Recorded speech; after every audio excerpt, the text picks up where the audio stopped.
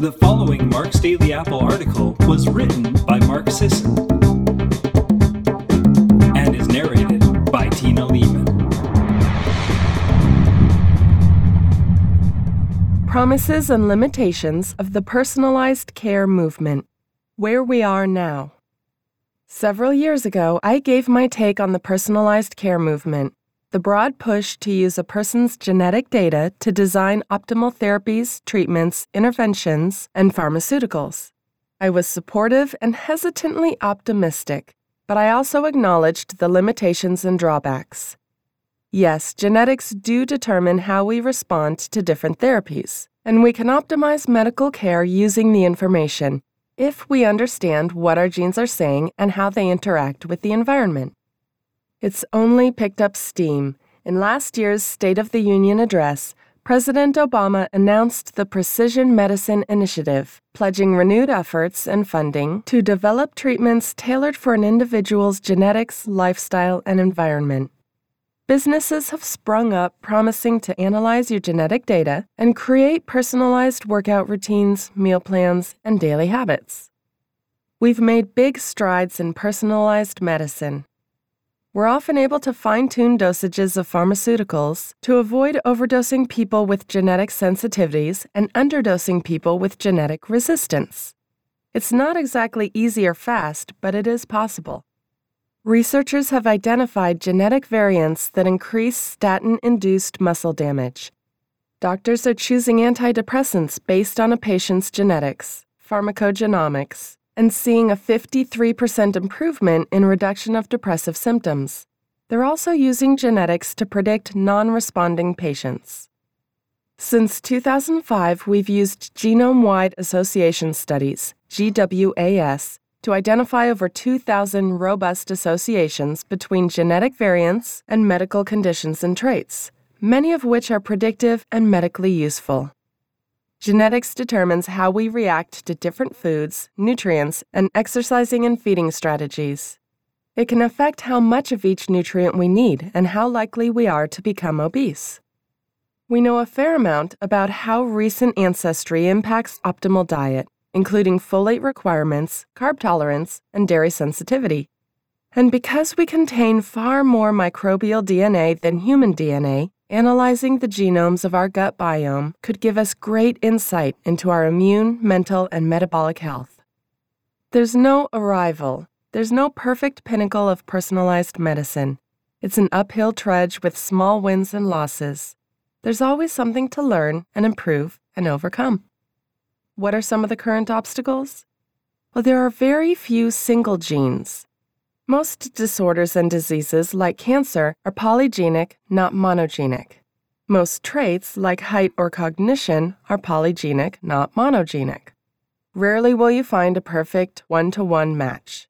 This makes drawing actionable inferences from genetic data difficult.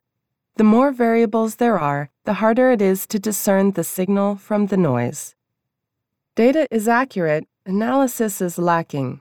The genetic testing itself is very accurate.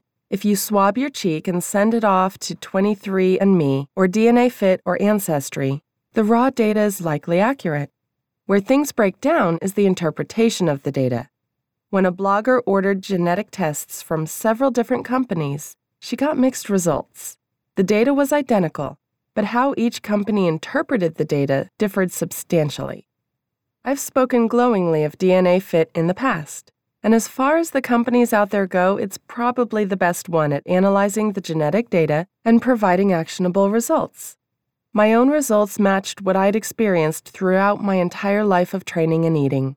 And when the blogger notified DNAFit about some incongruities between their results and other companies' results, they responded with a 2,000-word justification of the interpretation of her data, complete with citations of the literature. The other companies either agreed to fix their mistakes or ignored her messages. And unfortunately, gut biome sequencing isn't ready for prime time. The gut biome is critical to our health. Sequencing and analyzing the members of a person's gut biome could help us predict interactions with drugs and foods. It could give us a roadmap for feeding specific prebiotics, polyphenols, and other nutrients to target specific gut bugs. We'd know which probiotics to take to fill in any gaps. We could target baddies with the right antibiotics rather than firebombing the entire gut. And we could compare our gut biomes to everyone else's. Unfortunately, popular testing services often differ in their results. And assuming we have accurate results, they don't tell us much about our health. We have rough associations between populations in the gut and some health conditions, but it's not always consistent. Plus, we haven't sequenced very many guts yet, so we're flying blind. The potential is clear. If we can identify all the genetic variants responsible for traits and untangle how they interact with the environmental stimuli and lifestyle, we'll have great control over our health and wellness. Throw in CRISPR and things get even more interesting. We're not quite there yet. There are lots of pieces, but they're not in place. It's going to work, though. Combining epigenetics, genetics, lifestyle, environment, the gut biome, ancestry, and high-powered technology will revolutionize medical care, nutrition, and fitness. I'm sure of it. And as I've mentioned, personalized medicine is already viable in specific instances, like determining genetic drug tolerance and drug responsiveness, and identifying gene-disease associations. Is using your grandpa's genetic data to determine his optimal Coumadin dosage sexy or exciting? No, but it's legit and utilitarian. And it proves that personalized medicine has a future. But for now, you're still responsible for eating right, moving every day, playing as much as you can, lifting heavy things, getting out into nature, and all the rest. You can't abrogate your agency. The promise of personalized medical care, indistinguishable from magic at some future date, doesn't change that. Thanks for listening today. Have a great day.